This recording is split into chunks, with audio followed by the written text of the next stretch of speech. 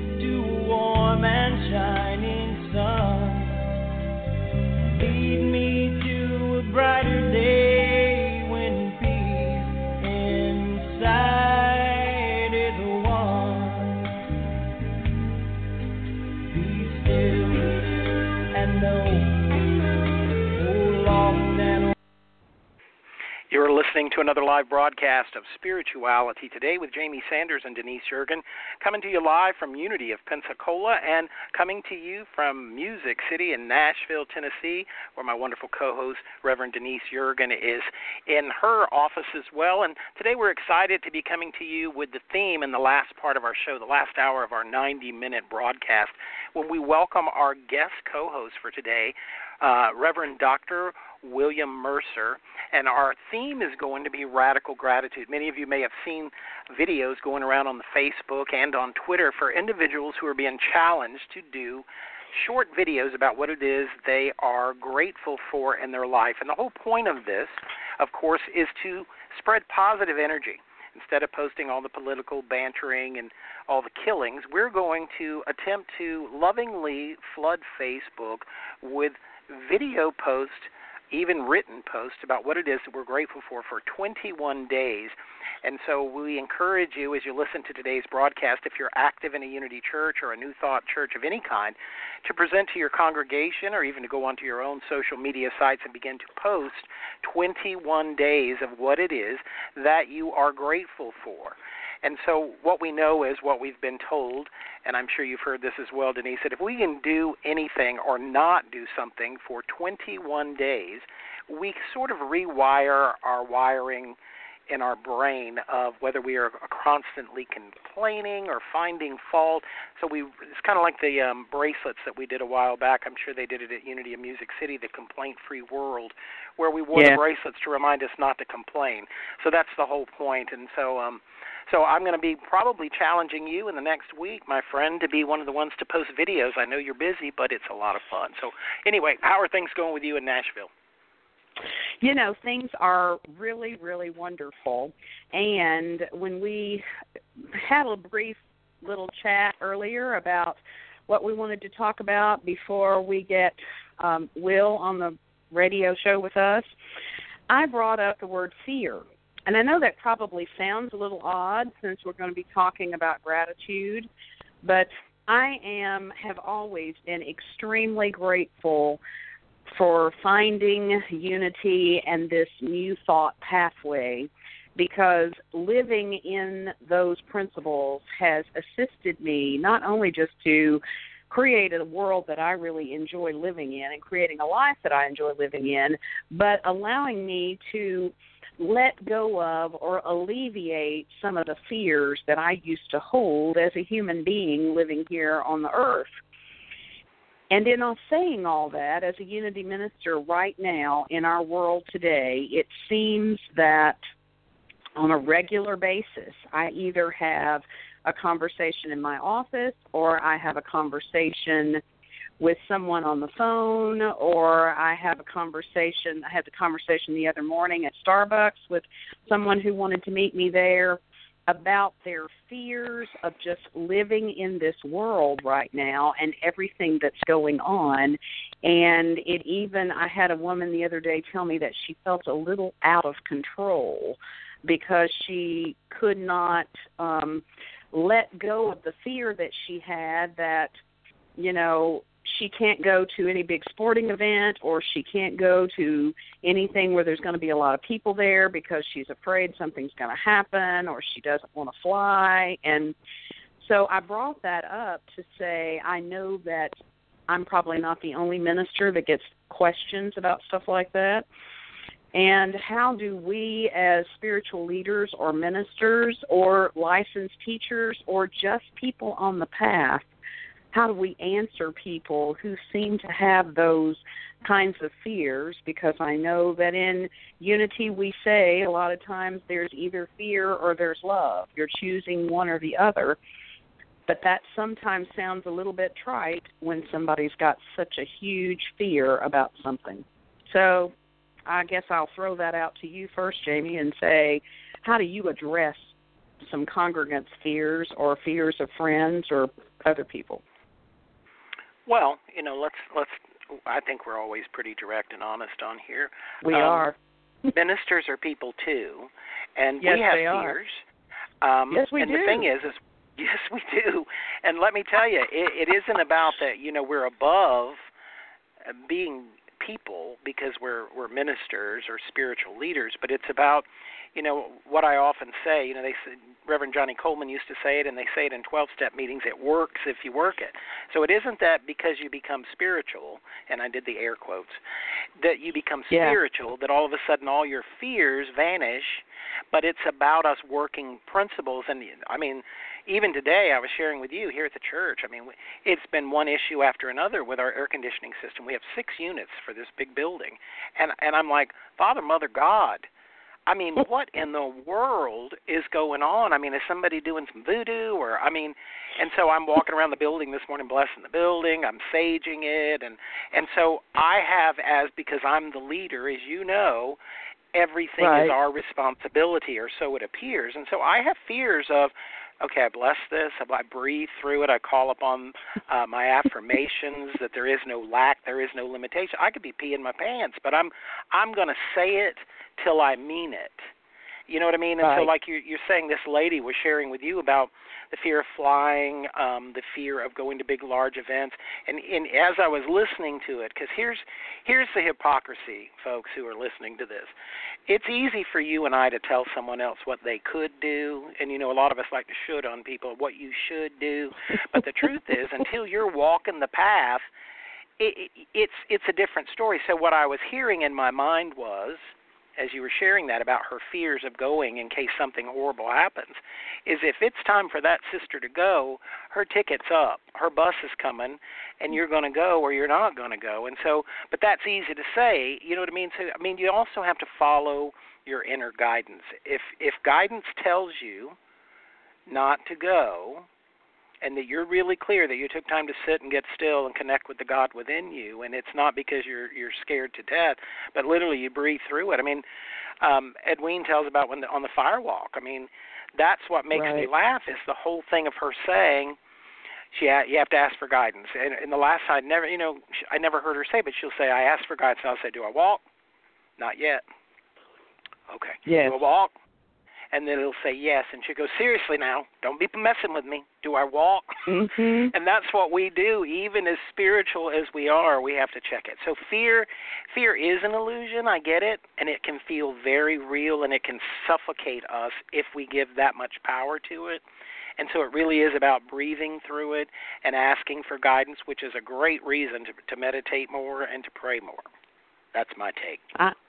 I totally agree. It's interesting because as I said, after I got into the study of New Thought and Unity, I used to be afraid that I was such a bad little girl because my mother had told me that I was most definitely going to spend the rest of my life in hell with the devil. So I just kind of figured that was what was going to happen to me. And so when I finally got into Unity and rose to a different level of understanding about what all that was about and what people were talking about, and realized that, I had already experienced what I consider hell to be here on the earth, and I didn't feel like that was going to be something that was going to happen when I died.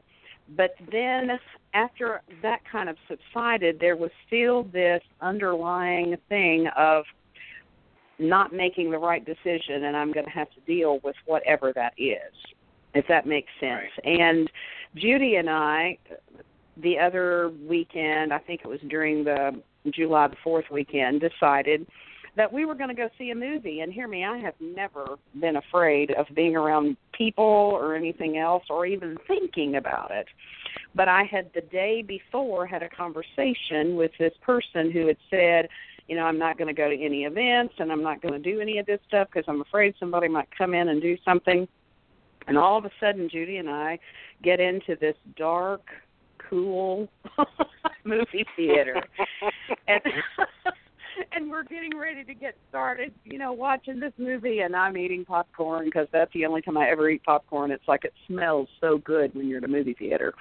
And I was eating popcorn and drinking Sprite, and all of a sudden this big group of people come in and sit down, and I'm like, uh-oh. Trouble. They went right behind us and sat, and I thought, Denise, don't sit there and do this. This is silly. But, of course, then in my mind, because I'd had the conversation the day before of, oh, my, you know, what happens if this person pulls out a big old Uzi and starts shooting in there? What am I going to do? Of course, then I looked and I thought, okay, now that's just silly. And I did exactly what you were talking about. I breathed. I got myself calm, and I giggled, and I told Judy, I said, you know, all of a sudden I was thinking about, what if somebody comes in here and shoots all of us? She just kind of looked at me and grinned like, you're a crazy loon, honey. But, you know, it can be something that silly. Or the other thing that comes up for me that we did talk about a lot of times is in the summer months, being a minister, sometimes attendance is down, and we know that all of those people don't always send in their tithes when they're gone to wherever they are, and sometimes money goes down in the summer. And it's like, then I know ministers, because I was eating lunch with one the other day that was like, I don't know what we're going to do, you know, and it was, again, we need to breathe through that. There are so many times when we in this spiritual beingness realm kind of rub up against fears that are taught to us in the world. And it's why I brought this up, because I think sometimes when we talk about fears, one of the things that helps me, and I know we're eventually going to talk about this in the next hour, is focusing more on all the things that I have to be grateful for, if that makes sense. Because that gets me out of the fear that's holding on to me at the time. Does that make any sense at all to you? Yeah, you know, I was talking to Reverend Carla, and we were sharing on the phone about, you know, because we go back and forth with stuff. And so I was telling her, I said, you know, one of the things that gets me is, you know, that you still have work to do. And, again, it goes back to my statement that ministers are people too. But I noticed for myself, I can get, I don't know if you're this way, I can get a standing ovation when I speak. Right. And if I look out of the corner of my eye and two people didn't stand, my crazy self goes home wondering why the hell those two people didn't stand. Right. and I let go of all the people who loved the thing and praised me, and I go, that's that fear of not being enough for everybody, and we can't be. And I know that. I know in my mind. But the fear is, you know, like I was sharing with you right before we got on the air, that somebody said to me last week, I mean, just doesn't care for me. I mean, we don't have to take a survey. She don't like me. And she said to me, I don't like your style. And I was like, real? Wow. And my first thought was, oh, I wonder what I could do. And then I thought, no, ma'am. So I said, well, you know, you don't have to like it. You don't have to like it, but I got a crowd of people who do. You know what I mean? And so it's the fears aren't always the kind of fears that make us terrified, but the fears can also keep us held back in a prison, not to let your light shine, or, you know, that verse in the scriptures that talk about hiding your light under a bushel. And then you worry that somebody says, you're too much. Well, I don't know what's a worse hell to live in, being too little or being too much. Do you know what I mean? I most definitely know what you mean. You know, it's I actually, when I thought about this whole thing, went to a scripture, and I will say to you the same thing I say to church on Sunday morning, I say, I can use a scripture because I'm a minister and I have the right to pull one out on you every once in a while if you want. And they all just kind of laugh and go, ah. But in 1 John chapter 4, there's a scripture there, verse 18, that says, there is not fear in love. Perfect love drives out fear. And I didn't know where that scripture was, but when I was thinking about this, I kind of Googled a little bit and found that it was like, when I love perfectly, and that includes me, that includes myself, then I'm not going to be afraid, because it's not about, you heard me talking about the woman said she was afraid she was going to lose control. Well, I don't know how to explain this to people either. We don't really have any.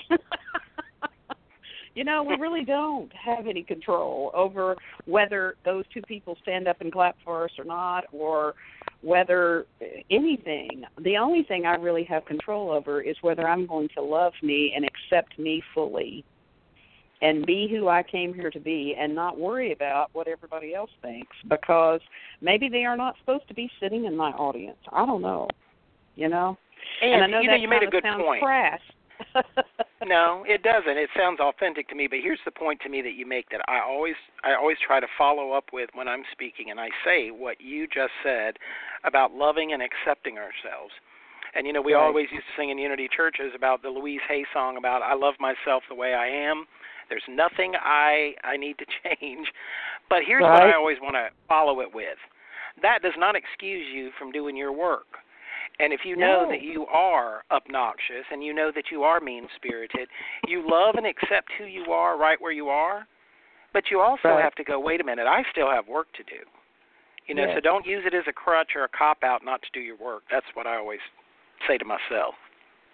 Most definitely. Most definitely. So, I don't know where else we want to go with this fear conversation, but I do know that when I look out in the world today with everything that's going on, and I don't know how Pensacola is, but I will tell you that Nashville, Tennessee has changed immensely since I was born here years and years ago, but it has changed immensely in the last 5 to 10 years, and there is very seldom a day that we don't get up that somebody hasn't gotten killed, somebody hasn't, held up some sort of a convenience store. And it's interesting to be living in this town now, even though it's such an exciting town to live in, because it is becoming more and more of what I used to think about some great big honker city, like New York or Chicago or something like that. And I remember thinking, I'm so glad that we're not like all that. Well, we sort of kind of are. And so, when I think about that, I think, how can we, as a New Thought group of people in Nashville, and knowing that there are 3 other New Thought groups in Nashville too, how can we be the light that we came here to be and shine the light and dispel some of the fears that I know that are out there? How can me as a spiritual leader combine with other spiritual leaders and other people on the pathway and say, here's what we can do. We can learn how to meditate. We can, be the people that we came here to be and not hunker down and be afraid to function in this world. Well, does that make any sense? It does. Will that's going to be on with us, Will and his wife, Sadar, I adore both of them. They're very dear friends of mine. And they live in Harlem. And so the first time they said, we want you to come visit, and I was like, Harlem? And his wife says to me, she says, my darling, she said, Harlem is not what people think Harlem used to be. Because I remember going to Harlem in the 80s, and it was frightening. I was scared. I did not fit into that energy, but I had a great time. But that's what I'm saying about, I do believe that places can shift and change. And so like for the New Thought churches, because when I go to Nashville, I think, what's that place where you do Loves? Is that what it's called, that diner? Yes. Uh-huh. Mm-hmm. And then go to that or go to the, the Opry or even go down to the Ryman. and all of that mm-hmm. into the Country Music Hall of Fame, I am not in the mindset that there's anything to be fearful of because I do not live right. there. Right. But when I'm with you and Judy and we go around town, I don't feel fearful because I know you guys know what you're doing and where you're going. And so I don't go in there with that thought, but I mean, I can pick up the newspaper when I'm there, or I can watch the news before I go to sleep when I'm in Nashville, and I see what's happening, and then I go, wait a second. I don't want my vision of what Nashville, Tennessee represents to me to be tainted with that. And so I have to just remind myself, same thing here in Pensacola. There is we're in the middle of the Bible Belt. We call it L.A., Lower Alabama, even though we're in Florida. And there are people who think that we're a cult at this church because New Thought right. is some of the fundamentalist churches. And I just have to go, I want nothing to do with that. And rarely do I get an encounter anymore where people want to come and bang on the door and confront us about what we believe and what we don't believe. Because in the beginning I had it all the time in phone messages, and I just said I don't want that vibration. So I really think for people living, I mean, it's about the thoughts. You know, what do we say in New Thought? I've heard different versions. Thoughts held in mind will reproduce after their kind. Right. And so, I mean, you also use common God-given sense. You don't go into an area that is known to be dangerous by yourself and late at night and get out of the car and walk around looking for pennies on the ground. I mean, right. Come on.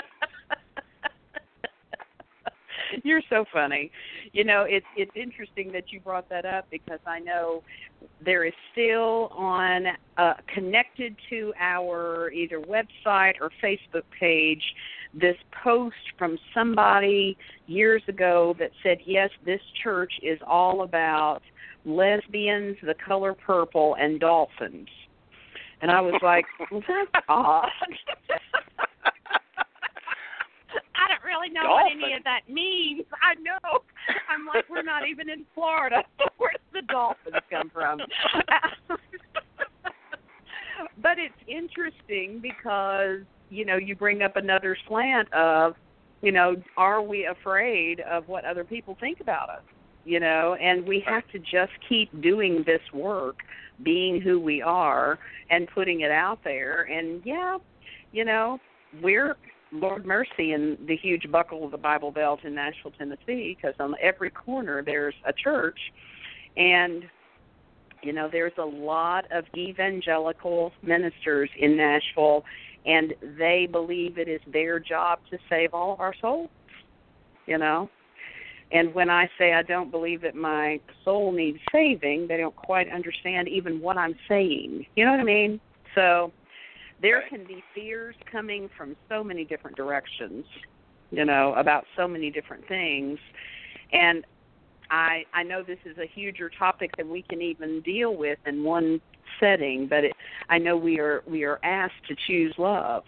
You know, we have so many New Thought songwriters that have chosen to write songs about choosing love and being the light and, you know, shining in the darkness. And, you know, I think it's Marianne Williamson that had the quote about us, you know, being afraid of our light more than our darkness. And I think that that's true. I think sometimes our biggest fear is standing in our own truth, if that makes any sense. Knowing who we really are. Yeah. Because, I mean, the truth is we all want to be loved and we all want to be liked.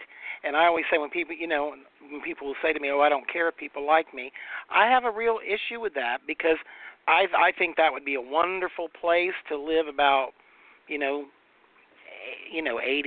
of the time. But somewhere we also have to have that balance of, you know, if that many people aren't liking you, chances are it's a sign from the universe that we got some cleaning up to do. But you can't please the world. Somebody wrote a song about that. Was it, so you got to please yourself? Garden Party, was it? And I think of that, you know, that sometimes, but we have to be accountable for our behavior and our actions and our fears. So I think it's really important for us to look at our fears, ask ourselves, what is this really about? You know, I have a thing about snakes, and I've always said, I've never really had an encounter with one. Never. But I'll tell you what, I believe it. I don't care if anybody believes in past lives or not, but I'll tell you what, when I check into it, there were some horrific experiences in past lives with some big old snakes, and I think I carried it in. But I don't even want to see an earthworm near my foot. I'll go 50 yards because it's buried in some sort of cellular memory. So that's why I say, ask yourself, why in the world would I be afraid of something I've never experienced? It's got to be, there has to be a reason to it, but you work through it, you breathe through it. People say, well, if you'll just hold the snake, if you'll just pet, have you lost your mind? Hold the snake. You know, Judy and I love to go to New Orleans.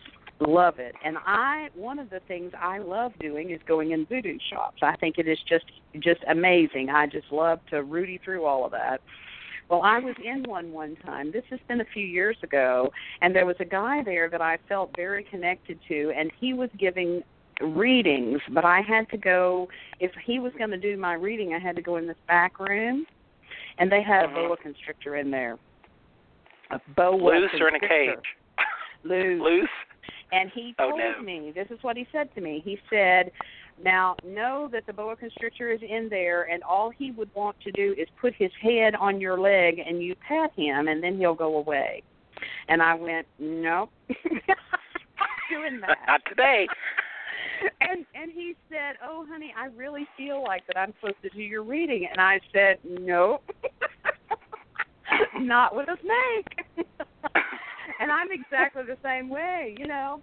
And he was telling me all of these country music people that had been in there, and Garth Brooks had his reading and blah, blah, blah, blah. I was like, you know, I can't help if Jesus has been in there. I'm not going in there with a snake. And Judy was help just out my standing in the unbelief. corner, just standing there laughing at me. I was like, nope, that is not a fear I'm going to walk through today. I'm sorry. It's not going to happen. So, yep. Well, that's what I say. We have to talk to ourselves. Yeah, we have to talk ourselves through our fears and ask what it's about. And, you know, are we willing to work through some of them and not? I mean, people bungee jump. I have no calling to do that. You know what I mean? I'll walk on fire, but I'm not about to jump. That's what my mom used to say to me about when, you know, people would find out they had a certain illness in the body, and they would say, well, you have to do this, and you have to do that, and they wouldn't do it. You know, they just, you've got to quit smoking, you got to quit drinking, they wouldn't do it. So this is what my wonderful mama would always say, and it makes me laugh to this day, and she'd say, you listen to me. If they told me that I had cancer, I would hang butt-ass naked off a bridge on a bungee. It would heal me. And I always hear that, and I think, well, now, she means business. She wants to be healed. You know what I mean? And so that's when you go to people, you got to do your work. You got to do your work. Right. But I'm not a bungee person. Anyway, I don't know what that has to do with anything. I think that's awesome. That's awesome. Well, the other thing that I think about with fear is I remember a story that Edwene Gaines, who I adore her, talked about wanting to go meet a shaman one time, and she ended up having to go in this little tent or something, and she had to take her clothes off and stand there naked. I don't know that I could do that. I have no idea. But, you know, I just think, Lord mercy, could I stand naked in front of a whole group of people to let some shaman do whatever they needed to do to me? I'm not sure I could do that. Not sure I could walk through those fears. You know, and she tells the story. She did it, and she says they beat her with those reeds, and you know, I mean, it's a hilarious story. But I agree with you, and you know, it's about moving through our fears, folks. So anyway, coming up on the end of this first 30 minutes of the broadcast, and now it's time for us to move into our segment with our guest co-host. So I want to tell you a little bit about my friend. I adore this man. Reverend Dr. C. William Mercer is an ordained divine science minister and author. He co-ministers a divine science church without walls in New York City's Harlem neighborhood with his wife, the amazing Reverend Sidar Mercer. I adore her too. Will served as president of the Divine Science Ministers Association from 2009 to 2013, and from 2012 to 2014 he served as the president of the Divine Science Federation International. Will's passion for history led him to write 3 recent books. The first one, Present at the Beginning, in 2014. The second, The Christology Connection, in 2015. And then currently, and it's called Courage, Conviction, and Consciousness, all of which rich focus on the history of New Thought in America, as well as the life and the work of Divine Science founder Melinda Elliott Kramer. In his third book, Will explores the contributions of more than 105 women to the development and advancement of New Thought over the past 150 years. In recent years, Will has spoken at New Thought gatherings and conferences across the country, as well as presenting at the International New Thought Alliance Congresses from 2009 to 2013. What I want you to know about Will is funny, he is playful, he is a powerful speaker and teacher, and it is such an honor to have him on the show today. And so, Will Mercer, I'm going to unmute you now, and I will say welcome to the show, William. How are you? Hello. Are you there? You're there. Good afternoon. It's a real honor and pleasure to be with you. It's good to have you on the show, and I got to tell you, Will, this new book, I just love this new book. The cover, I mean, the artwork, the whole thing. I love it because it's almost like a coffee table style book with all the history of these women in New Thought. And I mean, you're doing outstanding work as an author, and so today that's why we wanted you to be on the show with us as our guest co-host, because what we were talking about in the beginning, I don't know if you've heard it or if you've seen some of the videos being posted on Facebook on the Radical Gratitude Challenge, where people are going on and posting for the 21 days what it is they are grateful for. And then they challenge other friends. And what I found is probably wise to do is ask somebody before you challenge them, because I find that some people are terrified to make a video and be seen. So I wanted you to kind of engage with us as if we're sitting around the table having coffee about your concept of what gratitude is for you. But the first thing, you know, Denise, I spoke on this subject Sunday. I didn't mention this. I did the talk on Sunday on radical gratitude, and I looked up the word radical. And what was interesting to me, because, you know, we think we always know what words mean. So I looked up the word radical, and there was a bunch of them. But one of the ones that popped out to me, which I think would be the foundation for this discussion, said it's revolutionary. So I went to have revolutionary gratitude, which to me brought up all kind of things, out of the box, going beyond just going, gee, thanks. And so, Will, let's hear your take to start on what gratitude is for you personally. I would venture that it's much like finding God in difficulty. Something happens, and we try to see where God has played a role in that. And from that standpoint, I kind of view radical gratitude as, you know, finding the gift and opportunity that lies within the challenges that we face.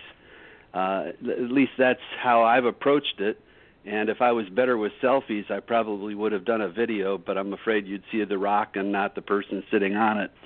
But that's kind of what I get to, and where I think the whole concept of radical gratitude is different than simply being grateful for the things that we often recognize as having been good for us. Does that make sense to you?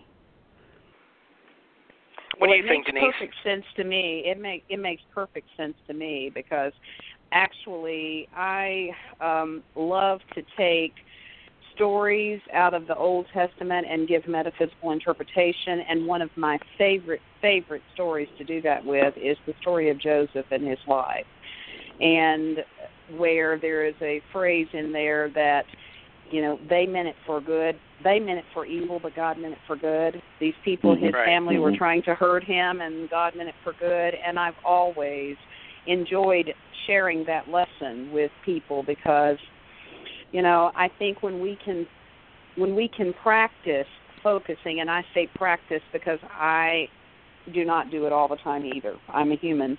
But when we can practice focusing on there is good in this, there's a pony in here somewhere, I've just got to find it, then things begin to shift energetically in our world. That's my take on that.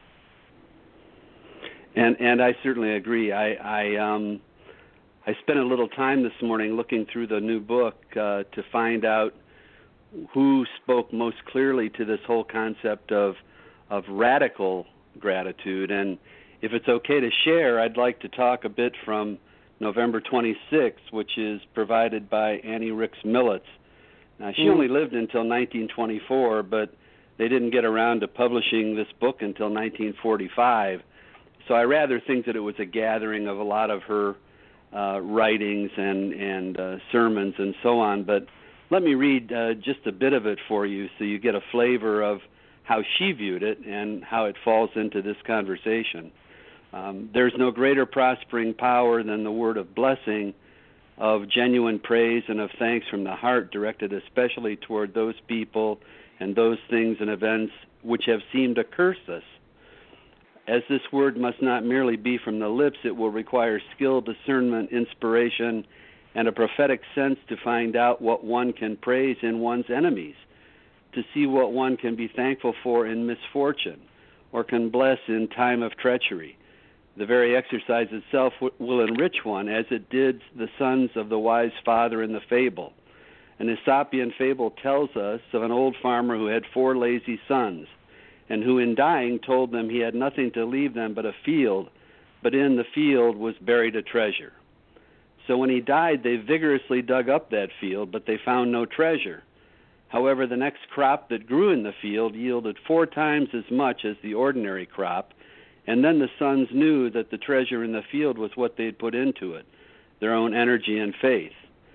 Practice skill and discernment in finding the good in the people who have injured you and in the failures that have burdened you. Let the Spirit inspire your thanksgiving and open your prophetic sense so that you may see the blessing that is coming out of it all.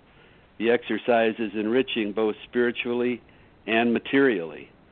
And I think that Annie really nailed it, didn't she, Jamie?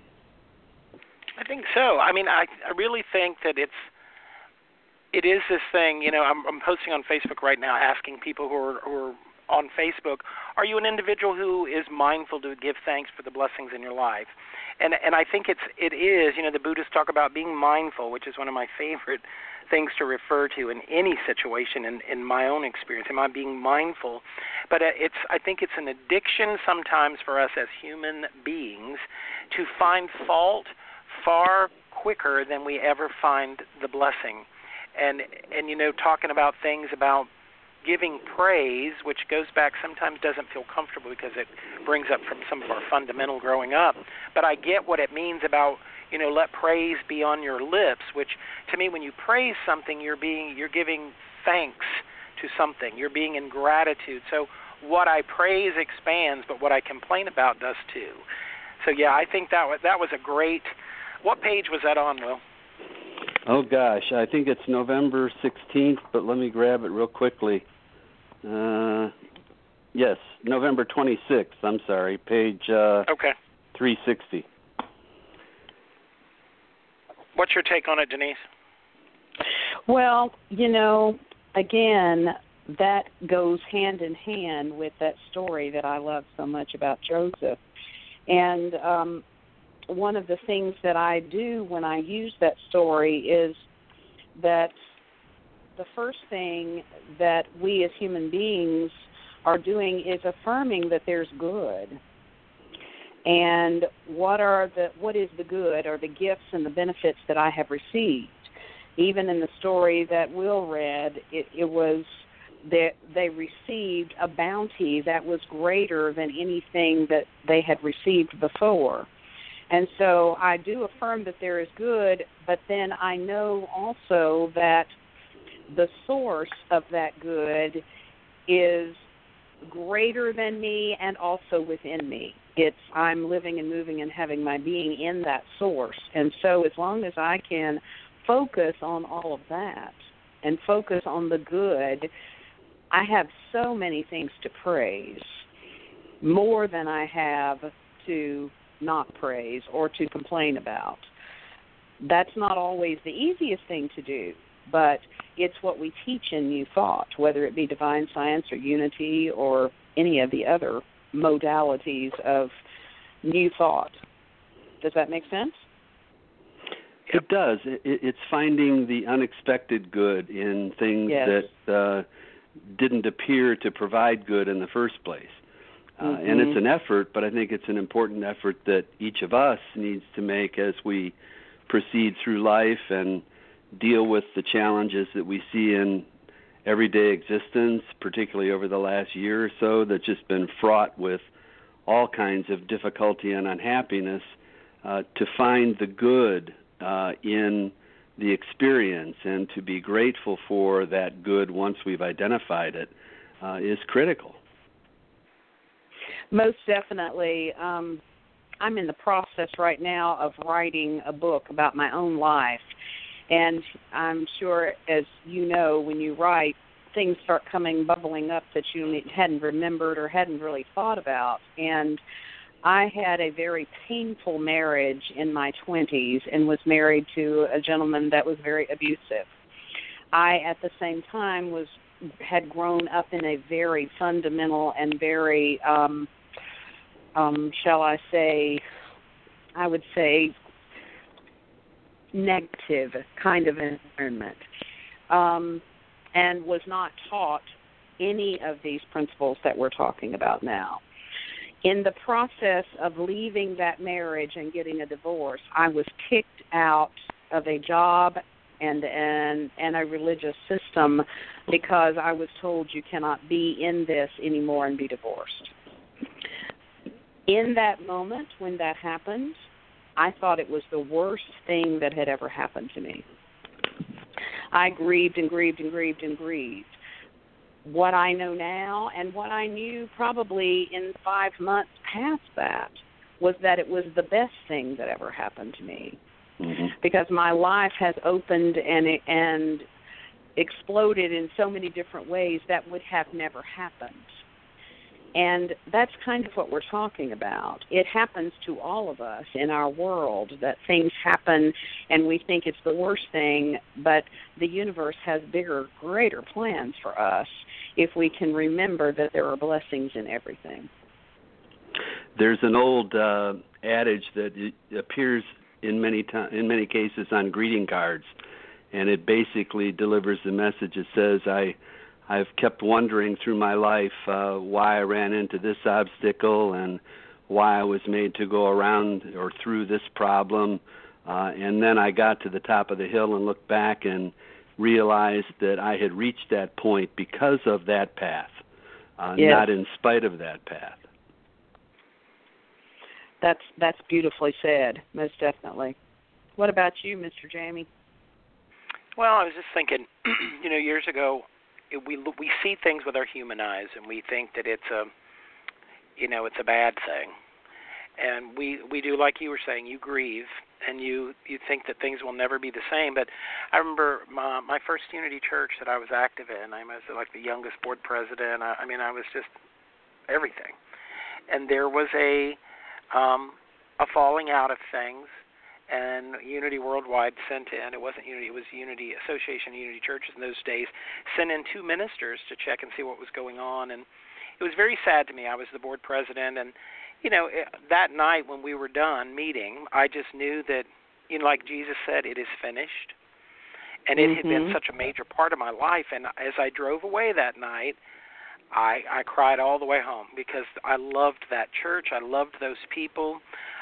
But I could no longer participate in that kind of energy, which all churches go through them. When there's a major shift coming, there's a shake-up first to rattle the loose pieces, I guess, off the tree. I don't know. But anyway, I thought it was just a terrific thing to me, and I mourned not being a part of it, and I began to come to the church here in Pensacola. And I remember one Sunday I was singing in the church. They wouldn't let me speak. They let me sing one Sunday, and I was singing, and there was a break in the song, and the music was just the instrumental part. And I looked up, and there's a stained glass window in the balcony of this old Catholic church, and it was Jesus. And as I looked at the window, I heard in my head, which, I always say I must have made that up, but I heard the voice say, pay attention, because one day you'll be the minister here. And I thought, what? And I went back to singing the next part of the song. And years later, when I was, the minister here, one Sunday, in the meditation, I looked up at that window and I went, holy moly. It came back, and I was like, what I thought was a tragedy. And so what I guess I'm saying to people who are listening in is the idea that what we see before us may look like heartache and pain, but if you have faith And you know, as Gary Simmons says, who's one of Unity's teachers and ministers, Gary says, this is not happening to me, it is happening for me. That is one of the most powerful things that I repeat as a mantra sometimes when I'm in the face of fear. But then I know in the moment, so immediately if I will go into gratitude, the moment I'm afraid, and I tell the story, Cindy Lippert told the story on here, which is one of my favorites, and we've told it many times, but it's another one I've never forgotten, when Catherine Ponder was in a car wreck. And the story is that she jumped out of the car at the scene of the wreck, and the first thing she said was, I cannot wait to see what good comes from this. That blew me away. And that's why I think even in the face, like we were talking in the beginning of the show before Will joined us about fear, that even in the face of fear, if we can have that mentality as spiritual beings, I cannot wait to see what good comes from this. We're affirming to the universe that even though I may be shook up, I may even be dropped to my knees in sorrow, I know something good this way comes. You know what I'm saying? So I don't know if that makes any kind of sense to you guys, but Will, I mean, that's what I don't know if you heard, I shared the story about when you guys said, oh, come visit us in Harlem, and I was like, Harlem?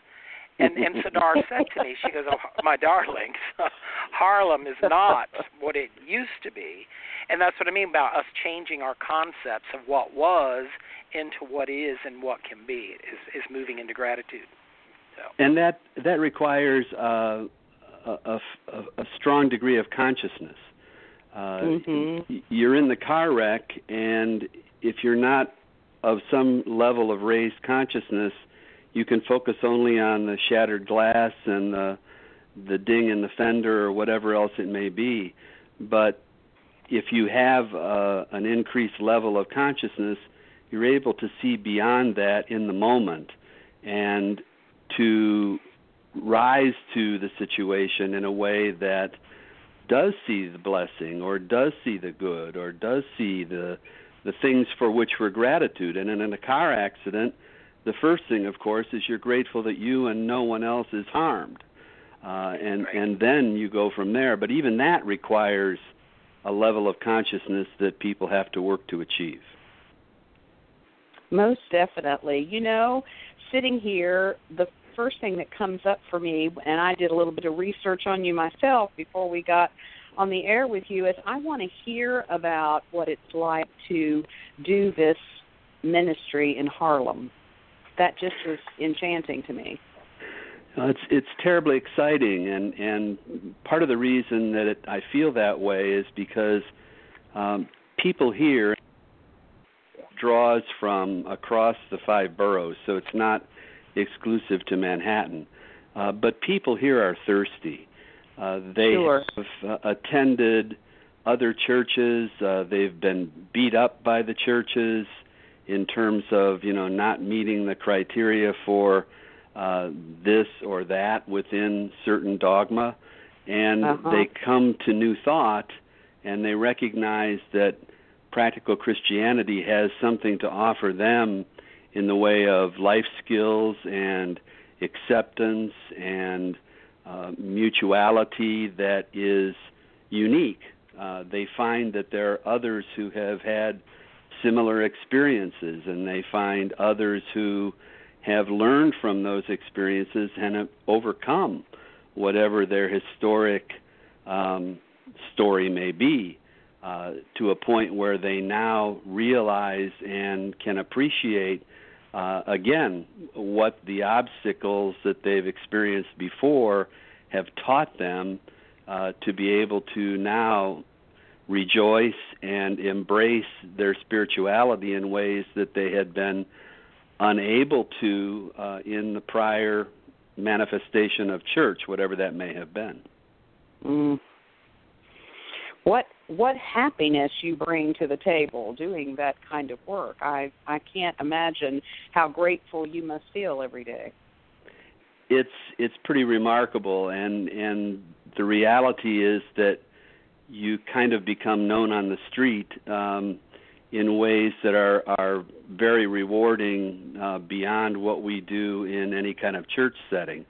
Sadar and I are both characters of the neighborhood, if you will, and although they continue to refer to her as Miss Sadar, They refer to me as Rev Will, and so we go down the street and we're seen together, and I think that there's an energy that probably more Siddhar than me exhibits that attracts people. I think sometimes my energy can kind of move them a foot away from us, but because I tend to be 10 pounds in an 8-pound bag, but that's part of the joy as well, is to surprise people and to engage in conversation that reveals more than they may have thought when they first encountered us.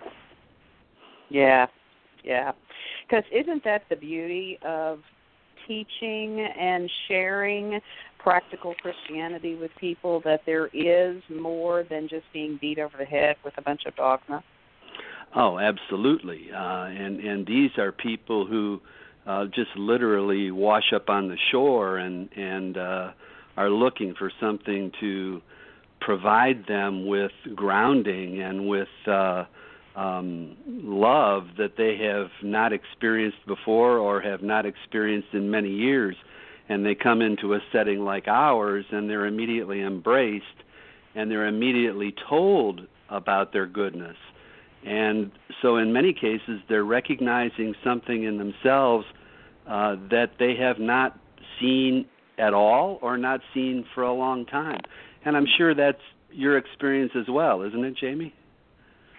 Yeah, because, I mean, all three of us, because I know you both, I was thinking about this whole concept of even the ministry that you and Siddhar do. But, on the gratitude level of ministry, I think all three of us could probably readily admit that on our journey as spiritual leaders, we have encountered organizations and we have encountered individuals who did not show up the way that we thought they might. I'm trying to be very careful with my words. And that we were disappointed or that we were hurt. And to even look at that, because when I look back on some of the organizations, I have to remember, and I've often said in talks, when I give talks, some of the most vicious people that I've ever met are people who call themselves religious or spiritual.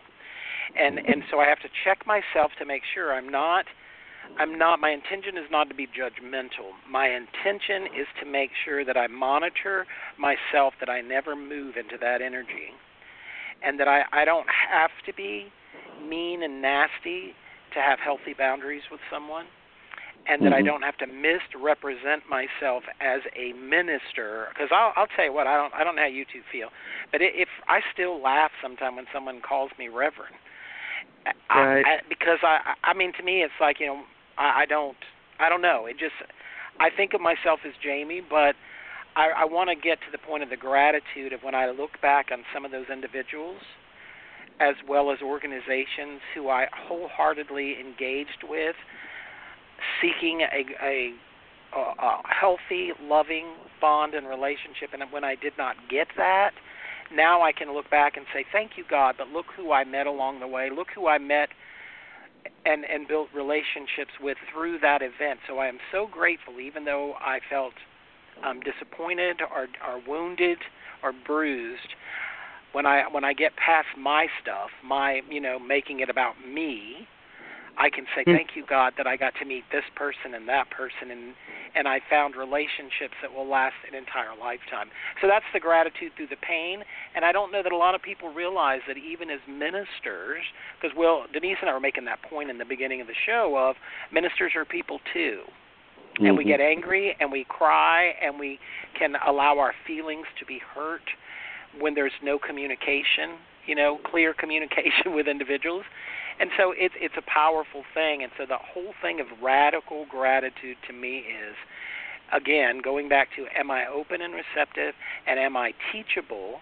Because I remember it was maybe a year ago I was having my feelings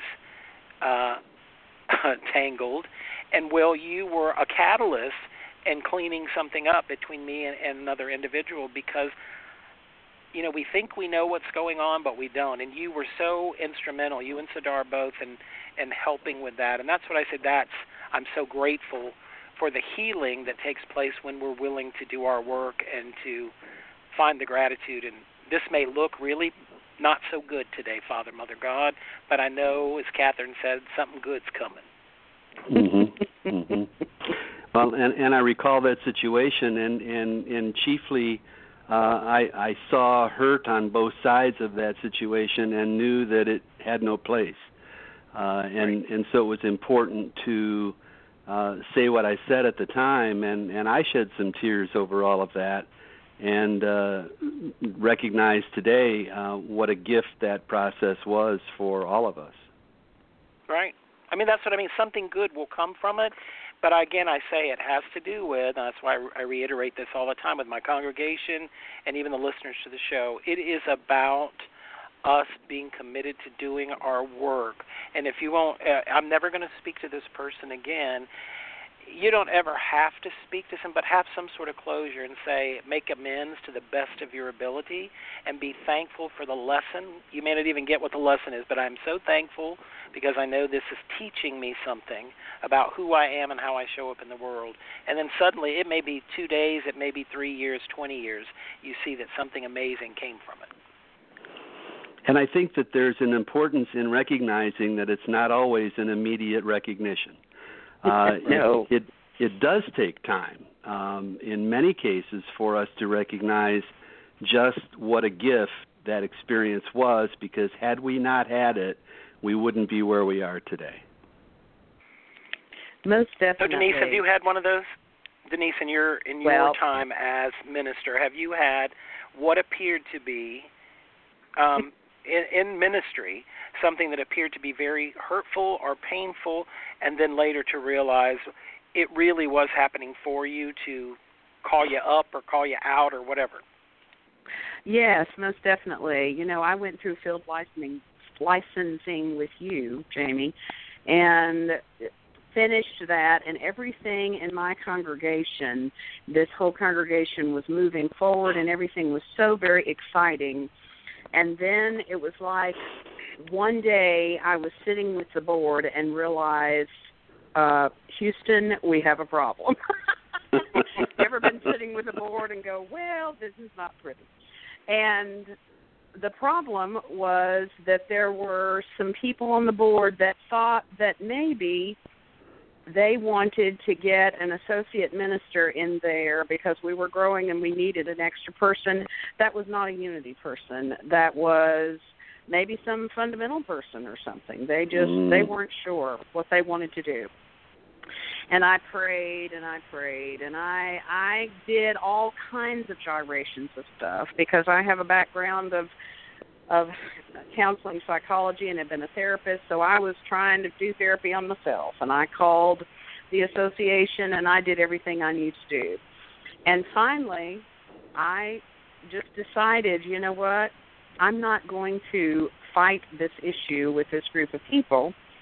Now, today I don't know what I would do if I would do it differently, but I wrote a resignation letter and I stepped out of this congregation. And I went back into school counseling for about 5 years. I was away from that congregation for about 1.5 years, and they did some miraculous inner cleaning work for themselves. They got some assistance from some people. They got clear about who they were and who they were not. People that were causing a lot of the issues fell away, went and tried to create their own church and did all of that. And within that 1.5 years, I got a phone call from the board that said, you know, can we have a conversation with you? And I ended up coming back part-time and then ended back up with this congregation because when I left them, I felt that there was something unfinished with me and with them. And I think that my time away of at first feeling very, very hurt and thinking, you know, why have I gone through all of this training and all of this money and time to become an ordained minister just to be treated like this? You know what I mean? And so it took me quite a while to realize that there was any kind of a gift in this and that it helped me go deeper. It helped me understand that, you know, we all have our journeys, and that if I am going to do this thing called ministry or whatever I want to call it, I have to be sure of standing in the truth of who I am as a person and not be afraid that somebody else is not going to like it or somebody else is going to want to do something else, and that if that means I'm no longer in service with this church or no longer in service with these people, that's all okay. It's part of the process. Mm-hmm. But I have a background of working through years and years of a underlying belief system of I'm not good enough. So I can promise you that was up for me with that board. It's like I'm not good enough. I don't know how to explain to these people anything. I don't know what to do. And so what I chose to do in that moment was walk away. And as I said, I don't know that I would make that choice at this point in time in my life. But yes, I understand now that it was for me, but it didn't feel like for me in the moment at all. And the truth of it is perhaps that had they come back to you in a shorter period of time, you might not have been ready. Right. Because I probably would you not grew. Yes. They grew and you grew all at the same time.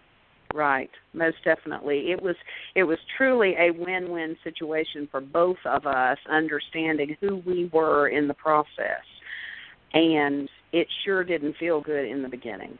Mm-mm. You know, Mm-mm. I can't tell you how many times I sat and cried and thought, why did I even go through all this to become a minister just for this? Please, you know. So, and I didn't even call my friend Jamie and say anything. I just kind of sat and stewed. So that's another learning, right, Jamie?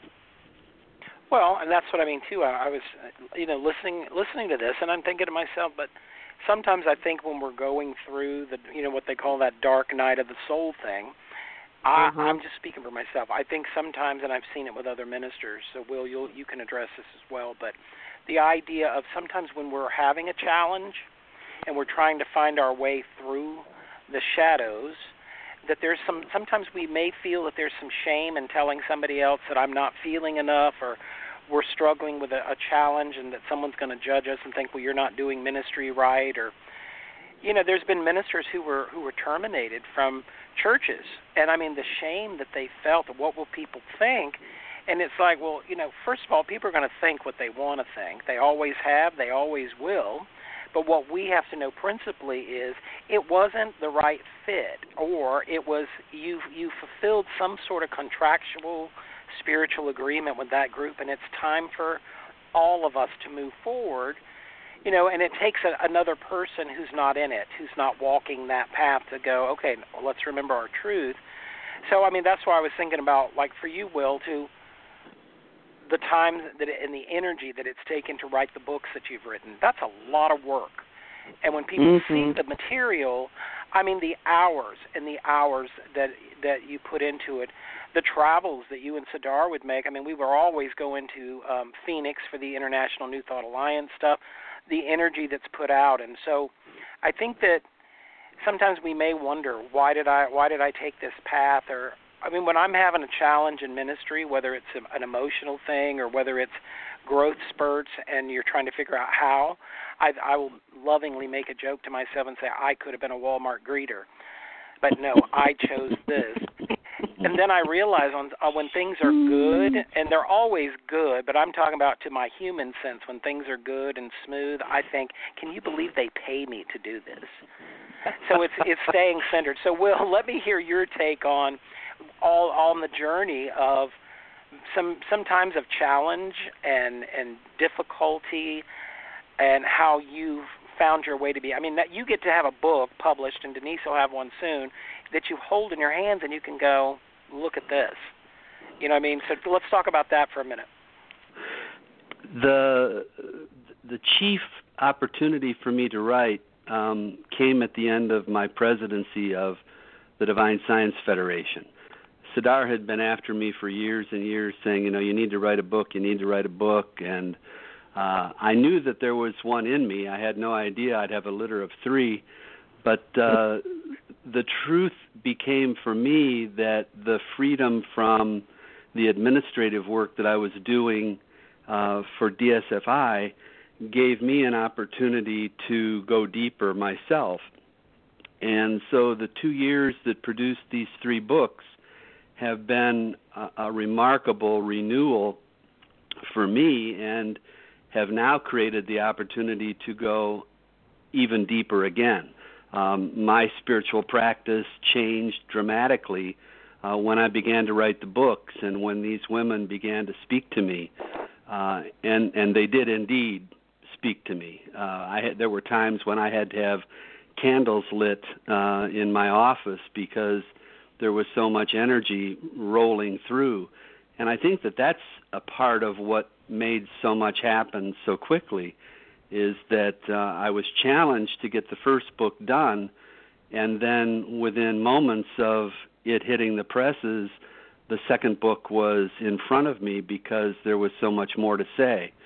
And in the process of writing the second book, I had created a list of all the women who I knew had had major voices. And, of course, the list included the people that we all know about, Emma Curtis Hopkins and Myrtle Fillmore and Mary Baker Eddy and, the old stalwarts. And so I reached a number of about 30 and thought, well, this might just be a book. And so I took a calendar and started putting names on dates without even having quotes put in place. And then I pulled the material that I wanted to use for those particular people and thought, well, I found a few more. I was at about 40, and I thought, well, if I gave each of them X number of days, I could fill a calendar. And then 10 or 15 more would appear.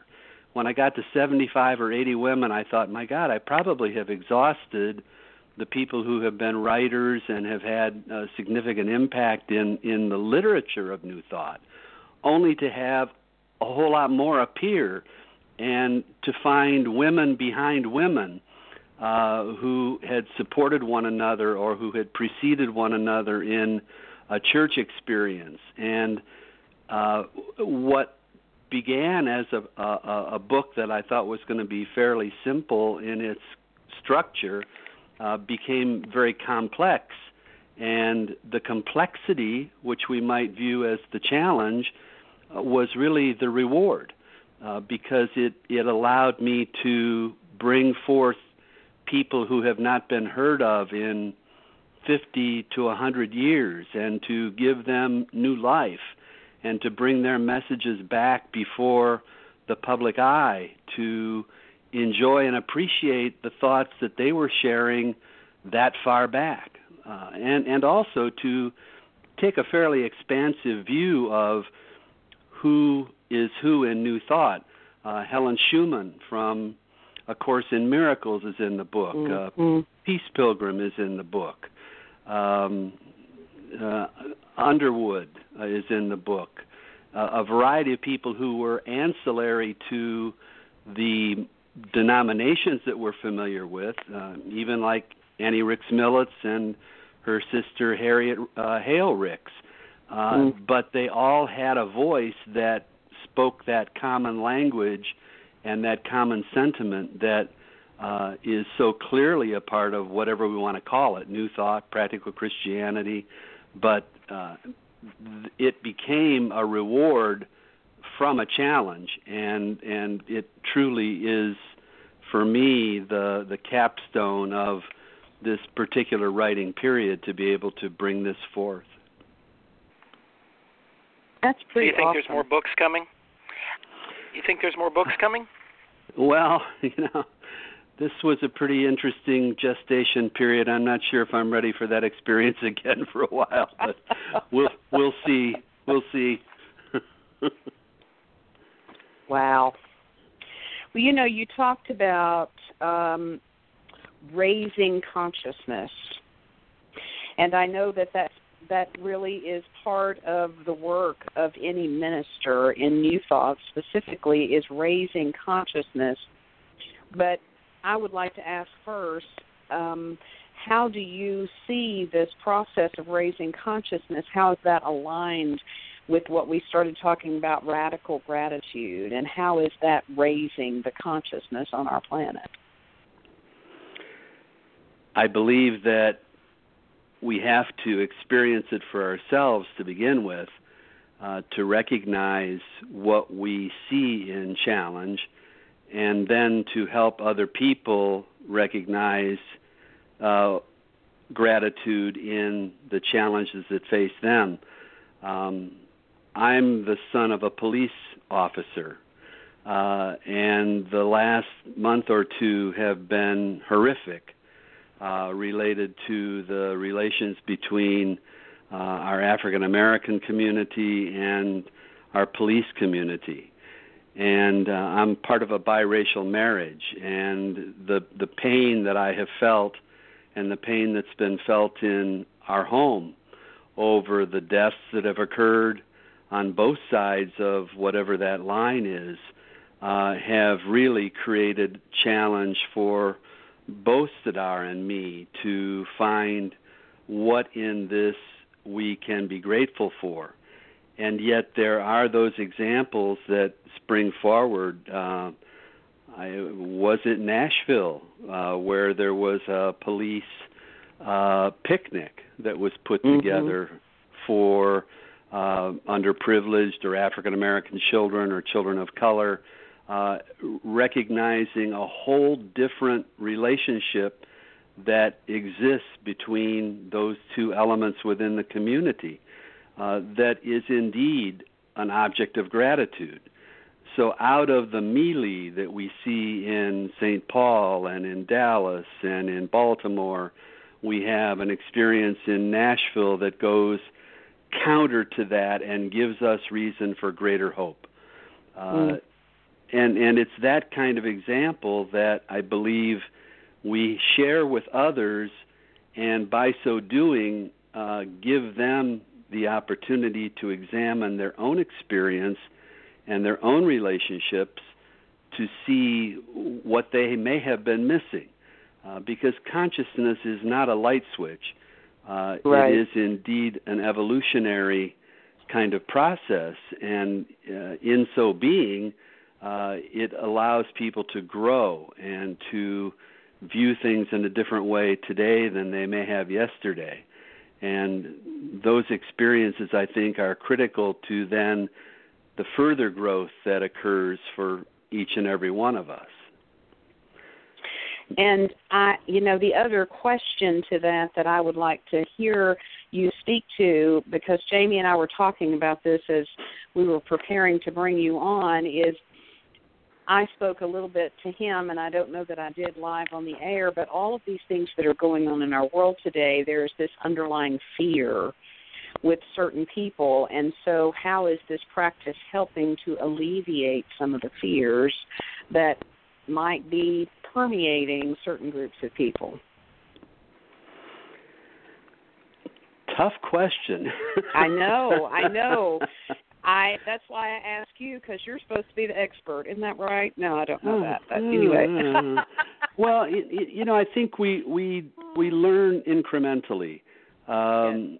We don't necessarily learn from the families and the environments from which we come so much as we do from the experiences and the opportunities that occur beyond that frame.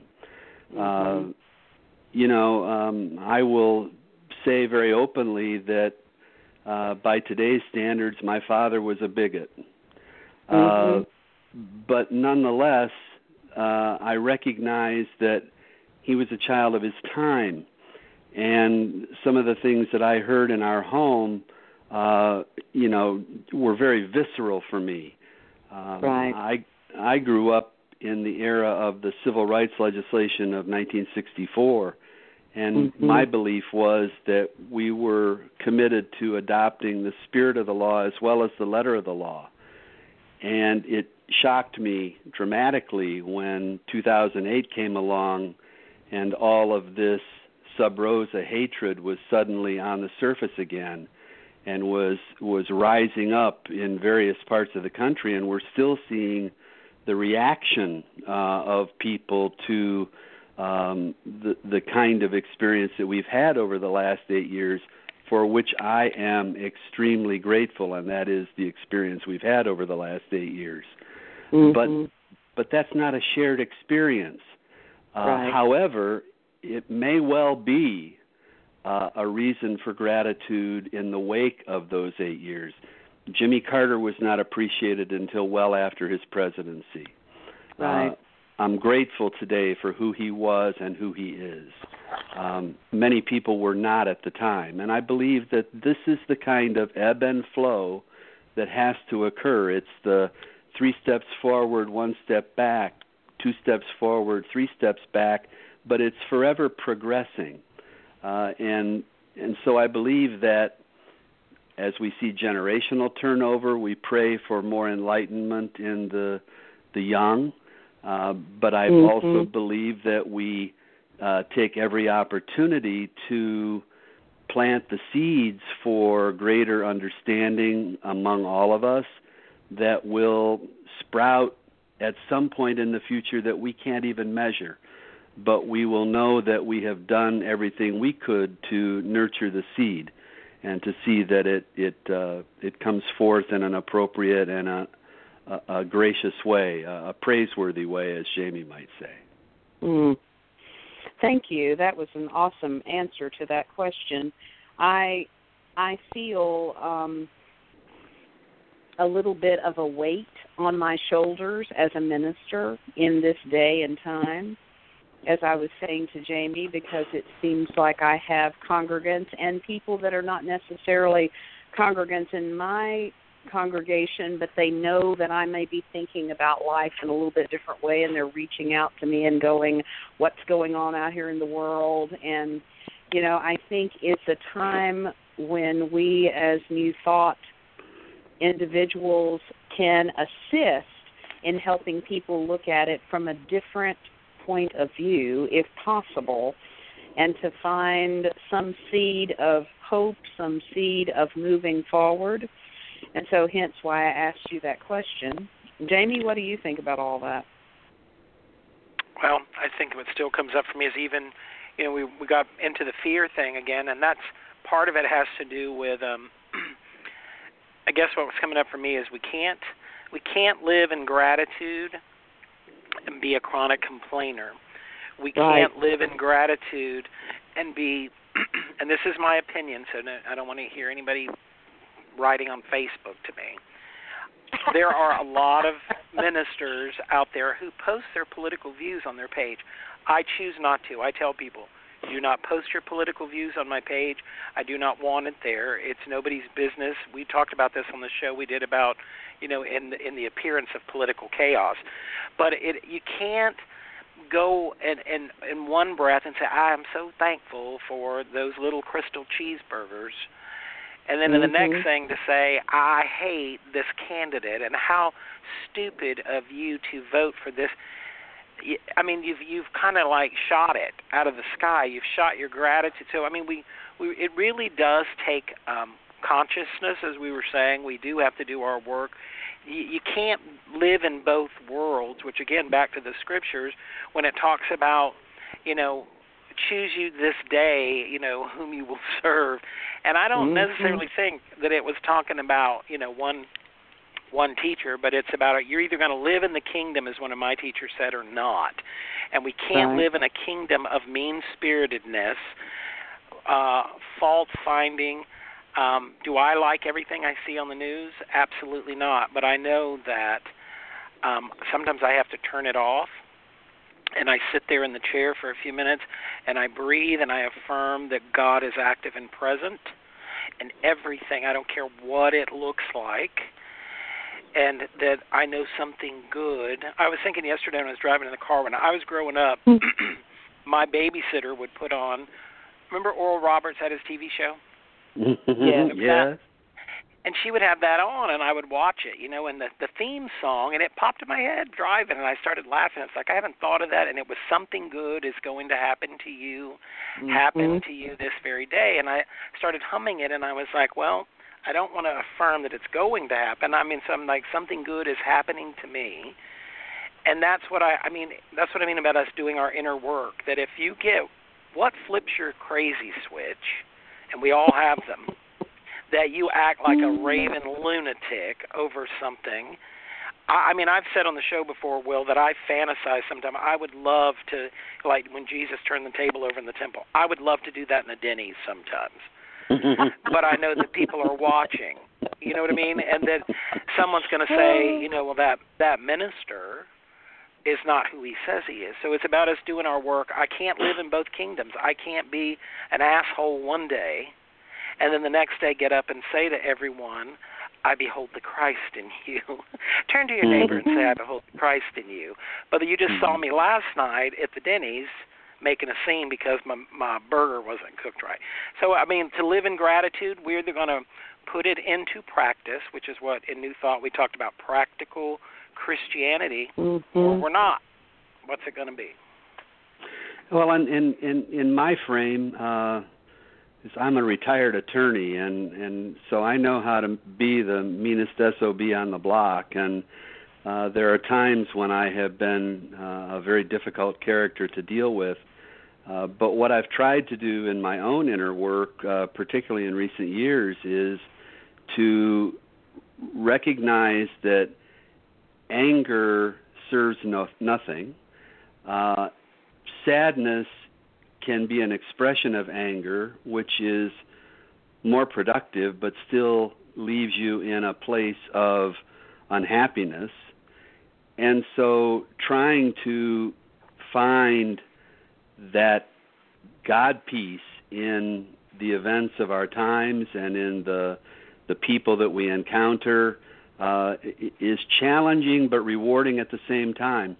Harlem is an interesting place to live for drivers because this is one of the few places on the planet where people routinely turn right from the left-hand lane and turn left from the right-hand lane without any notice.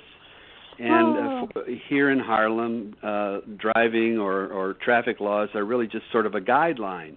But as I first moved here and was riding around town with Sidar, and I was nearly coming unglued when we'd get to intersections and these things would happen, she would remind me that there was God in that person and that just as there was God in me, and that I had to somehow reconcile what I was observing with what was going on from a spiritual standpoint. And I think that that's something that we can analogize across a variety of lines, that in the weirdest kinds of situations and in the most disappointing kinds of times, there is goodness to be observed, and there is the need for us to recall that there is Christ in that other person. There is divinity in that other person and in the situation. And to praise where we can and pray where we need to. Would you agree, Denise? I agree. Oh, most definitely. I love that, actually. I'm trying to write that down. Praise where we can and pray where we need to. That's a great statement. So, Will, we're getting ready to close out this segment. So before we go, I want you to take a brief moment. Tell everyone where they can get your books, where they can find out more about the books before we close out this segment with you. Fantastic. I appreciate that a lot, Jamie. They can go to a website that I have, which is called greatntwomen.com, NT obviously for New Thought. The books are readily available on Amazon as well as from DeVore's publishers. And if you're ordering for the church, I know you get a substantial discount from DeVore's. But I'm actually approaching the time for a second printing because I've depleted the source that I have, and Amazon and DeVore's are still well supplied. So it's been a great pleasure to be with you. These books, I think, make a nice triumvirate, if you will, of books. I refer to them as the Timeless Truth series because they focus on a period of time and a group of people who spoke truth in ways that can be understood across the years. And I hope people will take opportunity to read them. So you're going to be next week. We're all going to be in Fort Lauderdale for the Divine Science Conference. Are you going to have books available at the conference? Yes, we'll have books available at the conference, and I'll have a pen with me. So, Jamie, I'll autograph yours with a special heart emblem on it, if you'd like, and we can go from there. All right, we're going to have a great time. So, Will, thank you for being with us. And, Denise, you have to meet both Will and Sadar. They're both just amazing people. So, Will, thank you for being with us and love you very much, and I'll see you next week. Great. Thank you, Denise, and thank you, Jamie, so much. Bye, Will. Bye-bye. I think that was a great segment today. I really, this gratitude thing feels really, and when I say feels, I mean it feels like it's something that's building all over, and I think it's important for us to continue to spread that. So I just want to say I just really appreciate Will being here. And for those of you that are listening, really go to my Facebook page under Jamie Sanders. You'll see about the 21-day Radical Gratitude Challenge, the different people on the page that are doing it. It's spreading quickly, and it's really exciting. I got my challenge from Reverend Sherry James, who is now the senior minister at Reverend Della Reese's Up Church in Los Angeles, and we're all having a blast. I'm doing it, and I think you would too. I challenged my congregation on Sunday. Some of them are not making videos, but they're posting in written form what it is they're grateful for, and you just say day 1, I'm grateful for, day 2, and so it's an exciting time, and Denise, you might want to consider doing that with all of your wonderful people at Unity of Music City. That sounds absolutely awesome. I think we will want to step right into that maybe this week or maybe 1st of August, but that sounds great. Absolutely awesome. Okay. And any closing thoughts on the gratitude? He's just one of my favorite people. I can't wait to see him. You know, the biggest thing is I loved what he said, praise where we can and pray where we need to. And I think if we could remember that in every moment, it would begin to shift our consciousness. I agree very much. So, folks, if you, again, look for Will Mercer's books on Amazon, you can find them on Divorce. And if you're in the Fort Lauderdale area, we're at the conference that we're going to be doing, and I believe it's at the Sunshine Cathedral at the MCC Church, one of the only New Thought MCC churches that I know of, Reverend Darrell Watkins. So it's going to be a powerful week. All our old-time buddies from International New Thought Alliance will be there for panels and speaking.